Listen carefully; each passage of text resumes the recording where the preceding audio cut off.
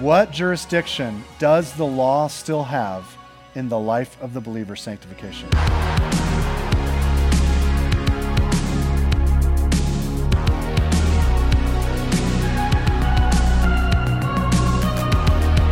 You're listening to a sermon series titled Romans, preached at Shoreline Church. For more audio or theological content, please visit thisisshoreline.com.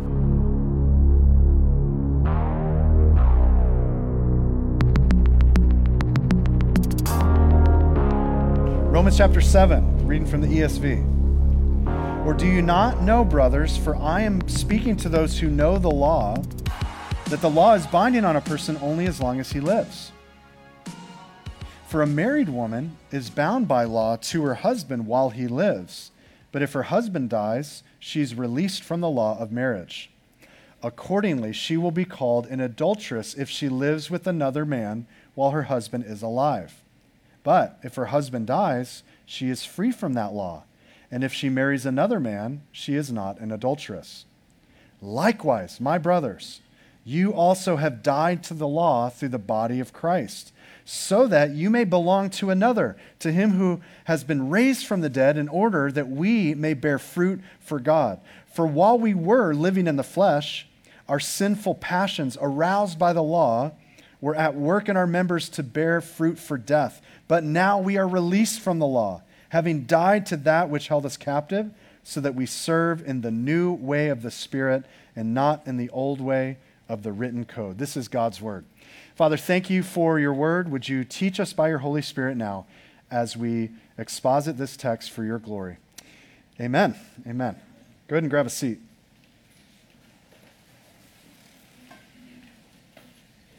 Now, as a pastor, one of my favorite ceremonies to perform is weddings. I love weddings. I might be the only guy in the room that loves weddings, but I just love them. You go and there is just joy. Everyone, except for a few people here and there who look like they bit into a lemon. Most people are excited and joyful at weddings. There's mirth, whatever that is. There's mirth at weddings. People are merry. They're eating and drinking, just joyful. Weddings, the electric slide is alive and well. I love to be invited to weddings. Now, I love to officiate them, but I love to be invited to them as well because I get free food and I get free cake. And that's always a good thing. Cake is always a good thing. And so, man, every wedding I've been to, doesn't matter who it is, the bride, you look at her, she comes down the aisle, everyone stands, she's radiant, she's glowing. You look at the husband, and he is dumbstruck. I love watching, not the bride, she's always perfect, but I love looking at the groom, the husband-to-be, and he's like, sometimes sobbing. He has no idea what he's getting into. It's awesome. I love watching the response of the groom. But the best thing is that I have the privilege, whether I'm officiating or in the audience, I have the honor of seeing two people unite themselves in holy matrimony before God and before supportive witnesses. Now, when I officiate weddings, one of the things I do is a vow ceremony where we exchange vows, and you've heard vows like this. Like, I vow today before God and witnesses to love and to serve, to provide for and protect, to submit to and honor, to nurture and cherish, in joy and in sorrow, here's the part in sickness and in health. I add this, to celebrate your strengths and to encourage you in your weaknesses, being solely devoted to you in Christ until I die. The more traditional way of saying that last part is, till death do us part. That's the title of the sermon today, till death do us part.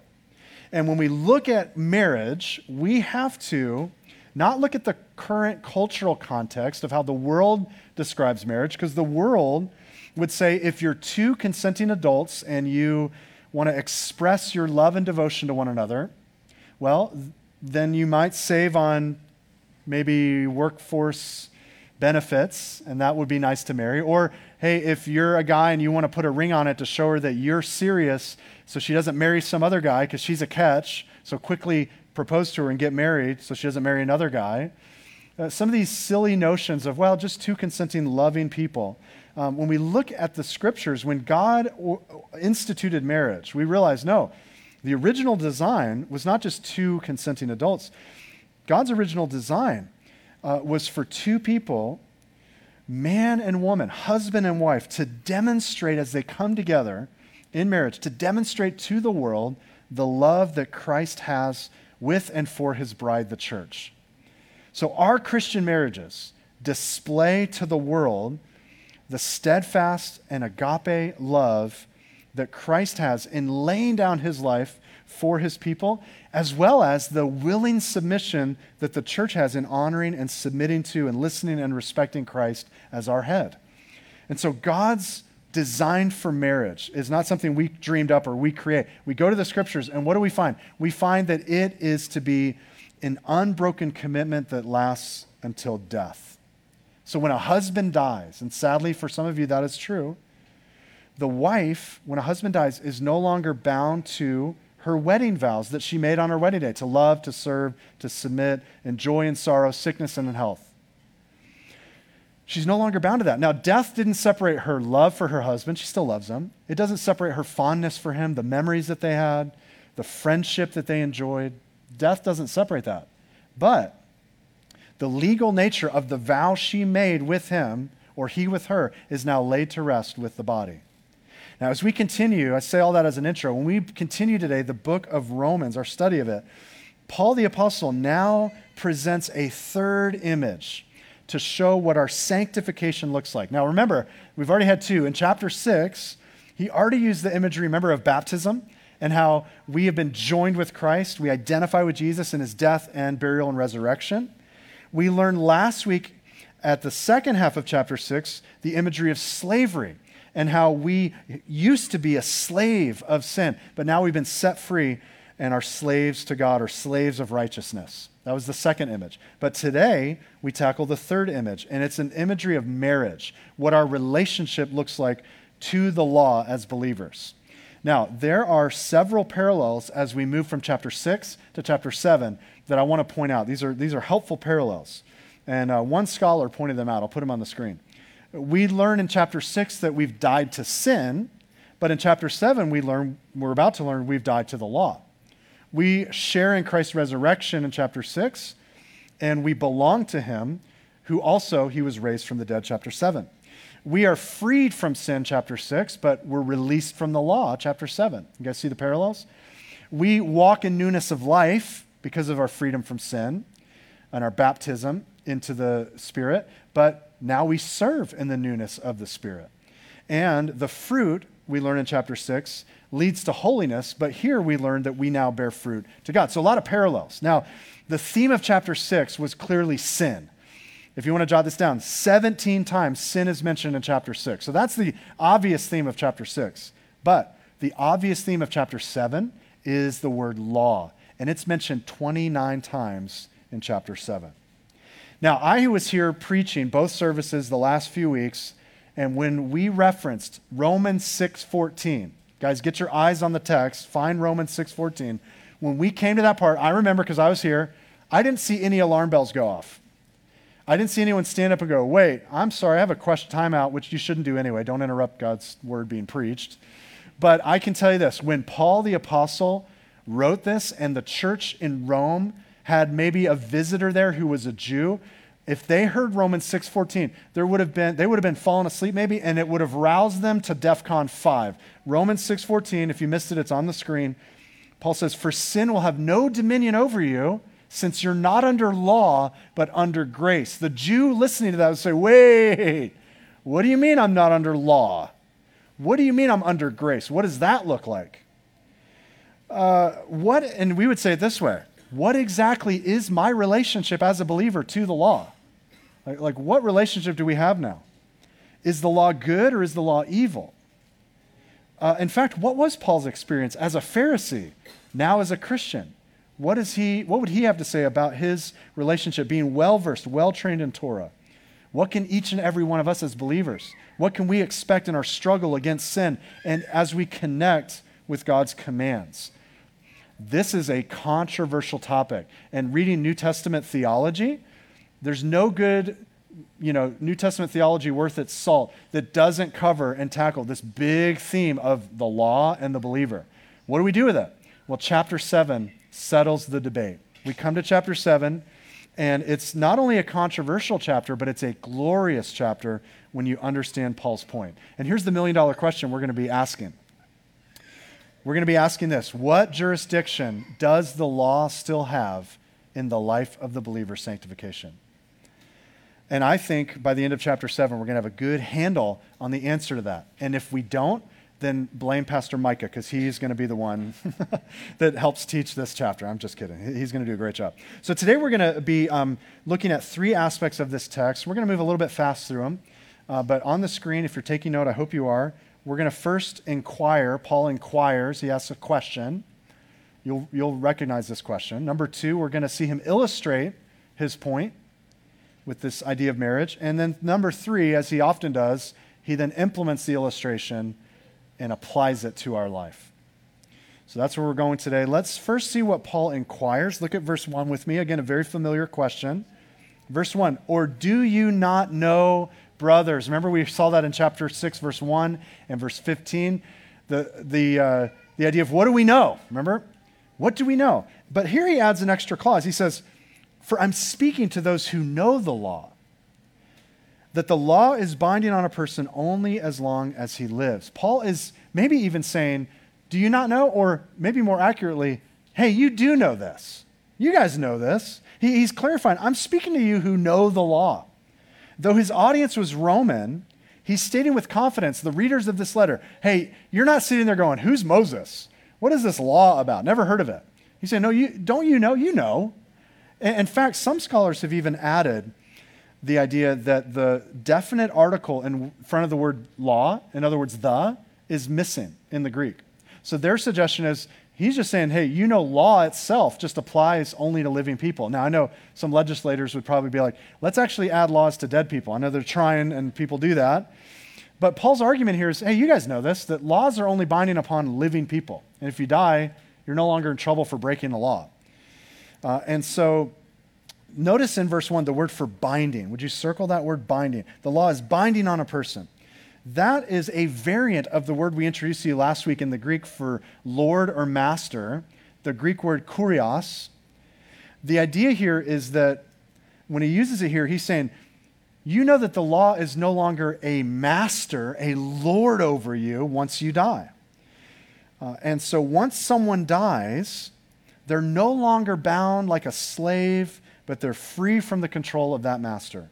When there's a death, the relationship with all law has been laid to rest with the body, right? That's pretty clear. But Paul's argument, if he's talking about the law of Moses here, is that the law has the authority while you're alive to stand over and to judge you.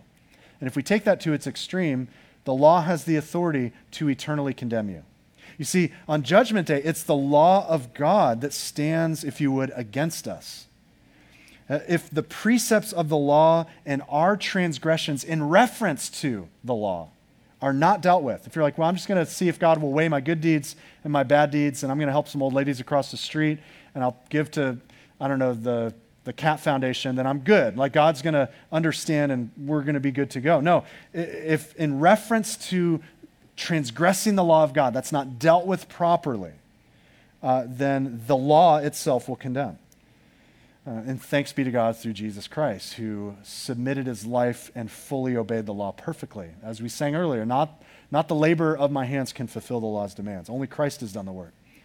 But see, the law only has the power to lord over you and threaten to condemn you while you're alive. Once you're dead, that's it. It will condemn you apart from Christ. So let me illustrate it this way. Back in the 60s, I wasn't here, but some of you were. President Kennedy was assassinated by Lee Harvey Oswald. And a few days after apprehending Oswald, and while he was awaiting his trial, Jack Ruby was able to publicly get close enough to Oswald to shoot him and to kill him. By the way, that's why there was no murder trial for the assassination of the president. Why? Because the law that lorded over Oswald and condemned him to die could only be binding on him while he was alive. Once he was dead, that was it. There was no trial. And see, that is Paul's inquiry. He's saying, don't you know this? Actually, you do know this. You know that this is only binding on the living. So now he transitions to the imagery of a beautiful image of a married woman whose husband dies. Look with me at verse 2. A married woman is bound by law to her husband while he lives, but if her husband dies, She's released from the law of marriage. And then he adds in verse 3, very helpful, he adds this, accordingly, basically, she will be called an adulteress if she lives with another man while her husband is alive. If she acts unmarried, if she acts like a widow, but she's still married and decides to move in with another guy, well, that's adultery. But if he dies and she gets married and moves in with another guy, that's not adultery, that's called marriage. So does that make sense? Like the relationship and death breaks the relationship. So Paul is saying both husbands and wives are bound by law to one another while they're alive. He actually told the Corinthians this, 1 Corinthians 7:39. He said this, a wife is bound to her husband as long as he lives, but if her husband dies, she's free to be married to whom she wishes, only in the Lord. So I want to challenge and encourage any widows here, widowers. If you are going to get remarried and you're in Christ, you need to marry someone who's a believer. If you're in that situation and you're considering, well, he's a great guy, he drives a great car, is he in the Lord? That's the question, okay? I do want to make a quick statement here about marriage since we're talking about it. We believe, and we didn't get any amens in first service, we can improve that. We believe here at Shoreline in godly biblical marriages, amen?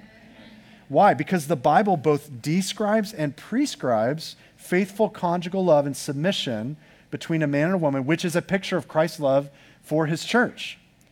And so I want to encourage us that though the culture doesn't hold marriage in high regard, or it does for certain groups of people, that we have a great example to set to the world that's desperately longing for something deeper and real. And we have that opportunity to do that. And so if you're single here today, I've said it many times, singleness is not a sickness and marriage is the cure. If you're single here today, Paul even says you might be able to do more effective gospel ministry than some of us who are married. And so we want, for those who are married, we want our marriages to display the glory of God. And I have an amazing marriage. I'm so thankful for my wife and just the incredible time that we've had in our 20 years of marriage. We got married at 5 years old, and it was just wonderful to be married these last 21 years. I said 20, now I'm in a lot of trouble, but 21 years. And as we look at this illustration together, Paul's using this illustration of husband and wife. Now, I said it last week, but illustrations can sometimes break down. I want to be careful here, not because they're not inspired by God. All Scripture is God-breathed, and Jesus' parables are trustworthy, true, and dynamic. So the breakdown of the illustration is not in the author or the speaker's use of them. The breakdown is when you and I, in Bible study, we try to maybe over-apply or over-interpret the original intended meaning of the author or speaker. Does that make sense? So it's our fault, not the fault of the example. And so the imagery that's being used applies in a way that we have to be very precise with precision and care. So here in Paul's example of the husband and wife, I'm saying all that because things don't correspond exactly as he lays them out. So we have to proceed carefully and do due diligence to interpret this rightly. So notice, he paints the picture of a husband dying. When the husband dies, the woman is now free to remarry without breaking any law. So wait, is he saying the law is what we're married to and the law died? Didn't Jesus come to fulfill the law? So we're the woman, right? But then Paul goes on to say we died. Wait, so we're the husband? So who are we? Again, Paul's illustration is dynamic. It's fantastic. It's given by inspiration of the Spirit. We need to apply it carefully. We need to tread lightly. I'm saying that because most false teachings take an obscure verse and make a doctrine out of it. Every single cult that goes off the deep end and goes into false teaching takes verses that they greatly misinterpret. So we have to be careful as we don't take this lightly. We have to be very careful. So Paul could have said, we were married to the law, but the law was killed by the work of Christ. And we're free to be joined with Christ. But notice, he almost reverses the image. Did you see it? We're the ones who died to the law. When we were baptized, we were joined with Christ in his crucifixion. And that means we're now free from the obligations of the law, and we're free to marry another, not to remarry the law again, but we're now joined with Christ in his resurrection. I found Christopher Ash's commentary very helpful on this. Here's what he says. This may answer your questions. He says, in Paul's illustration, the husband dies, the wife remarries. But in the reality which Paul is illustrating, the believer is like a wife who dies and then as a resurrected wife marries a resurrected husband, Christ. The key point, here's the key point, is that death ends the first relationship and makes possible the second. That's the point. And that's the idea that Paul's getting at. A marriage contract is binding. You guys remember this? You were young kids. You went to the courthouse. You're all doughy-eyed, or maybe after the wedding ceremony, and you signed that marriage certificate, and you're like, we're going for it. This is it. You had no idea what you were getting into, right? All of the, you could say, the constraints, the boundaries, the limits, the demands of the law of marriage within that legal document now changed some things. So now day 1, day 3, day 7, you're not living as if you're unmarried any longer. Try that. It's not going to work very long if you're newlyweds. You're no longer living as if you're unmarried. Now you're joined to that person. But if one of the spouses dies, the converse is also true.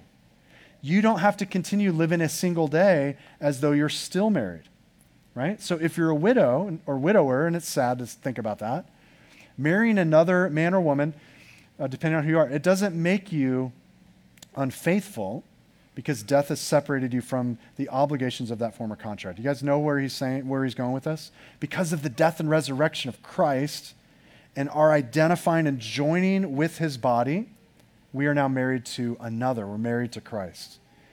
And I like what William Barclay says about this. He says, when that happens, Christian obedience, think about the law, Christian obedience becomes not an externally imposed obedience to some written code of laws, but it's an inner allegiance of the Spirit to Jesus Christ. See the difference?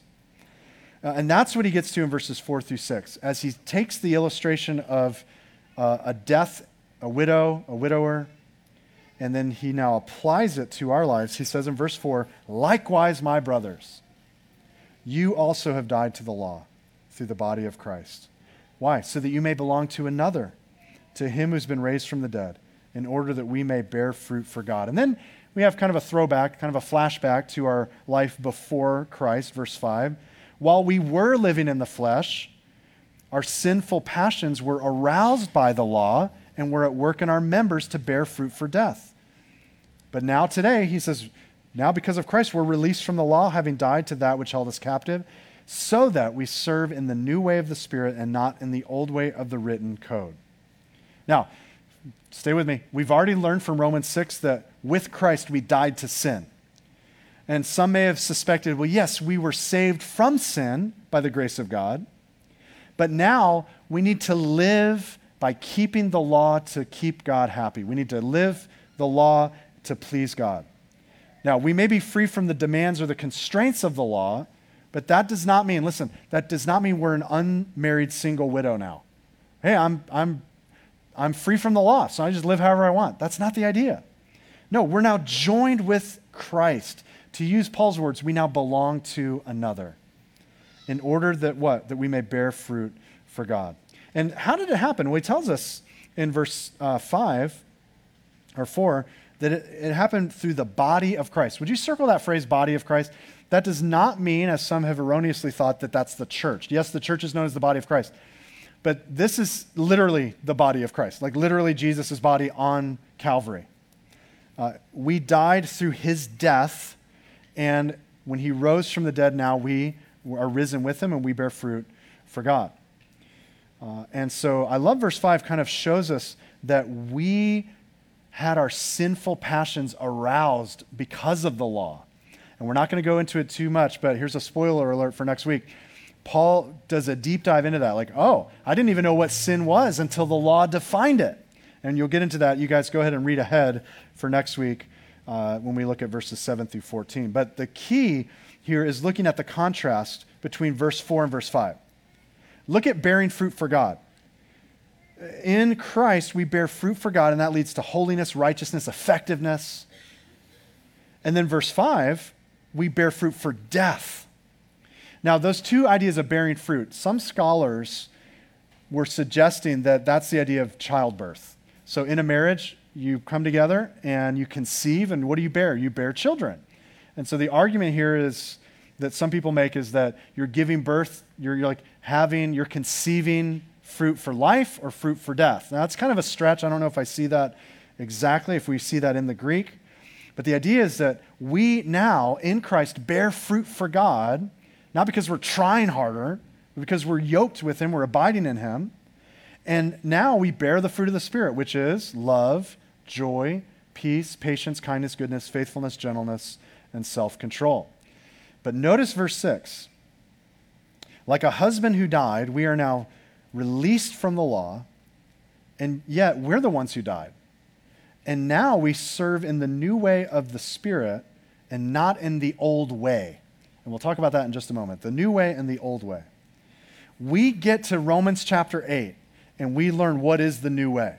What does it mean to walk in the Spirit, to be empowered and be Spirit-filled? What does that look like? Romans chapter 8 gives us this glorious kind of 30,000-foot view of what it means to be in the Spirit, life in the Spirit.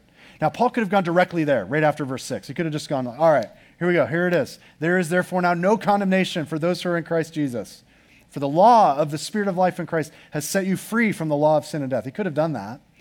But I'm so thankful that Paul says in verse 7, what shall we say then?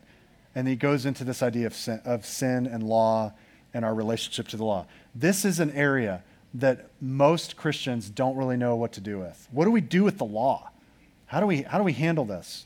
And so I'm so thankful that Paul took the time to say, here's what our relationship looks like with the law. And we'll see this as we study it for the next few weeks. So excited to do that as we look at this great chapter in Romans 7. Now, today I want to apply the text in the same way that Paul did. So we're going to just jot down 3 areas of application.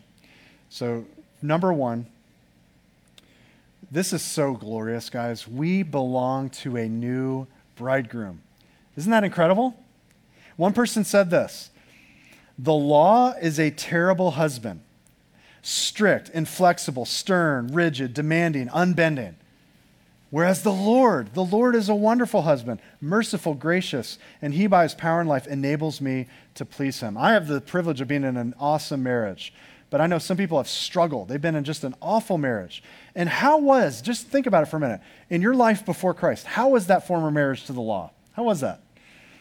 Was that a cycle of joy and fruitfulness and abundance, or was that a never-ending cycle of self-performance and failure and sin and condemnation, and then performance and failure and sin and condemnation? Under the law, it continued ad infinitum. But because of that, the fruit was more sin, more shame, more condemnation, more self-performance to get out of the rut, and of course, more and more and more failure. The antinomian looks at the law, right? And they go, man, I'm glad that girl died. She was the worst. She was the worst person to be married to. Because the antinomian wants to just say there is no law. The moralist looks at the former marriage and says, man, I miss that girl. I really miss her a lot. But in Christ, we say, no, the law is good. I'm no longer in bondage to it because I'm married now to Christ, and I see the law fulfilled in me as the Spirit works in and through me. I'm not under law, I'm under grace. Christopher Ash says this about our relationship to the law. He says, all believers have been released both from the law's authority to condemn us and from the powerlessness of the law to change us. What a glorious truth, guys. We now belong to Christ, who is our bridegroom. Didn't get any amens first service either. But man, that is to me just, I am joined with Christ. I'm no longer joined to sin. I'm no longer joined to death. I'm no longer joined to the bondage and powerlessness of the law. I'm joined to one who loves me and gave himself for me. It's incredible. Well, number 2, as we apply this, our purpose in life is to bear fruit for God. That's what he says. In order that, this is the whole point, to bear fruit. So listen, believer, the purpose for your life is not, I know you're in Lakewood Ranch, it's not to make more and more money. It's to bear fruit for God. The purpose for your life, for our life, is not to make a name for ourselves. It's to bear fruit for God. The purpose of our life is not to be the greatest, the smartest, the strongest, the coolest, the most successful, the most known, the most powerful. It's to submit our lives to the Spirit of God to be used for the glory of God. And how do we do that? Well, Jesus told us, not that it's a secret, but the secret of fruitfulness. He says in John 15, I'm the vine, You are the branches. Whoever abides in me, and I use this hand motion on purpose, whoever abides in me and I in him, he it is that bears much fruit. For apart from me, you can do nothing. We bear fruit by abiding in Christ, abiding in the vine, and his word abiding in us. We drove by some neighbors' houses the other day, and one of our neighbors has a tree that they chopped down pretty much completely. And they chopped all the wood up, and they laid the wood in this massive pile on their driveway. And I was like, trash guy's not going to get that. That's a special call. And so we would drive by, and the next time we drove by, the green leaves on the tree, branches were a little bit browner. And we drove by again, a little bit browner. Now it's just one big pile of tinder, just ready for the fire. Why? Because it's been cut off from the tree. Now, you compare that to a tree in our yard. So when Irma hit, 2017, we had one of our trees. It's a pepper tree. Those are satanic, by the way, those pepper trees. And this pepper tree tipped over. And so, we basically, after Irma hit, I kind of propped it back up and started, I don't know why I did that. That was like the grace of God knocking that thing down. But I propped it back up, and man, that thing just began to flourish. So much so that it grew up above our roof line and started digging into our plumbing. Like it's getting into the foundation of the home and the plumbing. So we had to have a group of guys come out and chop it down at the stump. And the other day, this is crazy. This is like 2 weeks after it got chopped down. I'm walking my dog, my white lab, Luther. He's a Protestant white lab. And we walked to the side yard, and I literally thought I was being punked. I looked in the side yard, and there's the tree. It's back. And it's almost as high as it originally was. This thing is like growing fruitfully. So if anybody has a stump guy, I need a stump guy. We got to get this thing cut off. My point in all that is that one tree was completely cut off, and no matter how hard it tried laying there in the driveway to make itself green and fruitful, it had no opportunity to do so. The other is connected, and it is able to bear fruit. Maybe in that case, fruit we don't want. But we, apart from Christ, can do nothing. So we abide in him, and his word abides in us. Now, that doesn't mean when we abide in Christ, we do nothing. So I'm just going to let go and let God. I'm just going to sit back and do nothing. No. There's work for us to do, and that brings us to our third application point, is Paul says we're now free to serve God in the way of the Spirit. So you and I are slaves of righteousness. We're sons and daughters of God, and our freedom is freedom to serve, not to sin. The law is no longer a master over us because we have a new husband who's resurrected, and now we have the Spirit who gives us power and works obedience in and through us. So you've heard this illustration, I'm sure, before, but there's a story of a woman who was married to a husband who kept a list. And on this list were 25 things he expected of her. And they were all good things. But every day he would check off one at a time whether she fulfilled the list. Hey, honey, you cooked, check. You cleaned, check. You cared for the kids, check. And at the end of the day, he would tell her how she scored. Hey, sweetie, you did really good today. You got a 23 out of 25. So good job. Or, wow, only 19 out of the list. You better work a little bit harder tomorrow. And the woman, unsurprisingly, was miserable. She didn't expect to be married and joined to a list. But the things, though they were good and important on the list, she desired more for her relationship. And you know how the story goes. 2 years later, her husband dies, and 2 years later, she's remarried to this man who loves her and who happened to keep no lists. And as she's cleaning, years and years later, she opens the drawer and she finds one of the original husband's lists. And as she begins to look down and chuckle at the list, something kind of surprises her, and she realizes, I'm doing all 25 of those things for my new husband, not out of duty, but out of delight.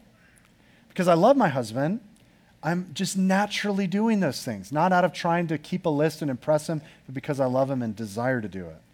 And the idea behind that illustration is what Paul said in 2 Corinthians 3:6, where he said, for the letter kills, but the Spirit gives life. You and I, Romans 2:29, circumcision is of the heart, by the Spirit, not the letter. We have now a better way, the way of the Spirit versus the way of the law, the letter. And we'll see in the coming weeks, the law does not have the power to change the heart of man, but the Spirit of God does. And so now that we're not under law but under grace, now we're free to serve God in this new way, the way of the Spirit. His commands are written on our heart, and we fulfill the law as we abide in him. And so we get to join the Spirit in his sanctifying work in us and in his work of glorifying the Father through us. As we close today, if you haven't heard yet, today's Father's Day. So happy Father's Day to all of our men. I want to just encourage all of us, if your father's alive, I want to encourage you to be reconciled to him today. It may be a phone call. For me, it is. My dad doesn't live here locally. It may be a phone call. If he's local, pay him a visit.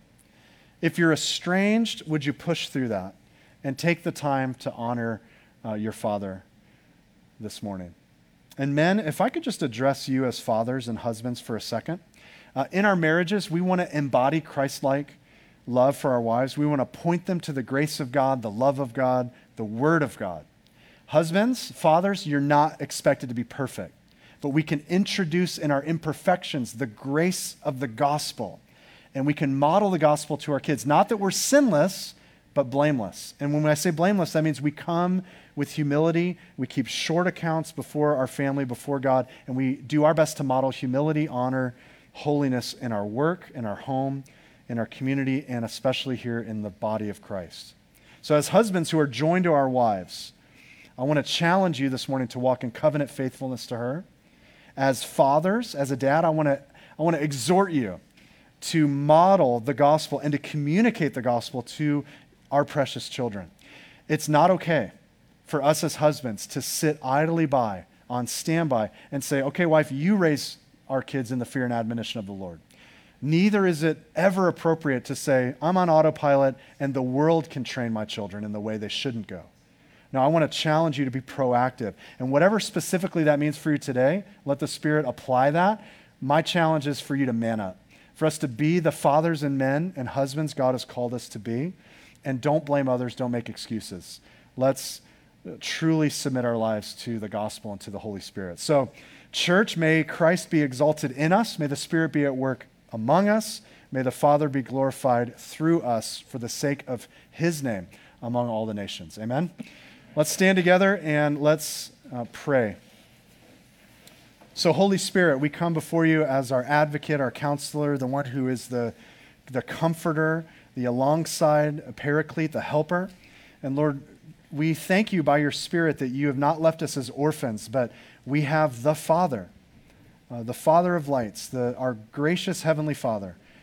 And Spirit, you remind us of the things Jesus taught us, and you make application and guide us into all truth. And so we thank you, Holy Spirit, for continuing to illuminate truth to us, to convict us of sin, righteousness, and judgment, to remind us we're not alone. But Lord, as we look in the scriptures, we see, fear not, for I'm with you. And we know the Spirit of God who has now sealed us and indwelling us and empowering us. We now are able to walk in the newness of the Spirit. So, Holy Spirit, we pray that you would help us to join you in your sanctifying work in our individual lives, corporately as part of the body of Christ. And that, Lord, you would continue to be glorifying Christ in and through our lives. So we love you, Lord. We thank you for our fathers. We pray that you would honor all of our dads today.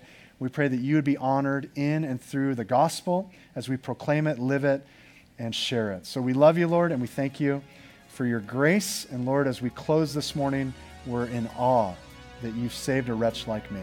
So we love you, and we glory in the cross. It's in Christ's name we pray. Amen.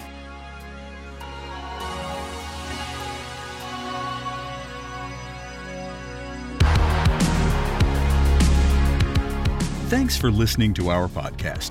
Shoreline Church meets every Sunday at 9 a.m. and 10:30 a.m. at the Port on Lena Road. You can get more content and more information by visiting thisisshoreline.com. If you have any questions or any prayer needs, please don't hesitate to email us at info@calvaryshoreline.com. God bless you.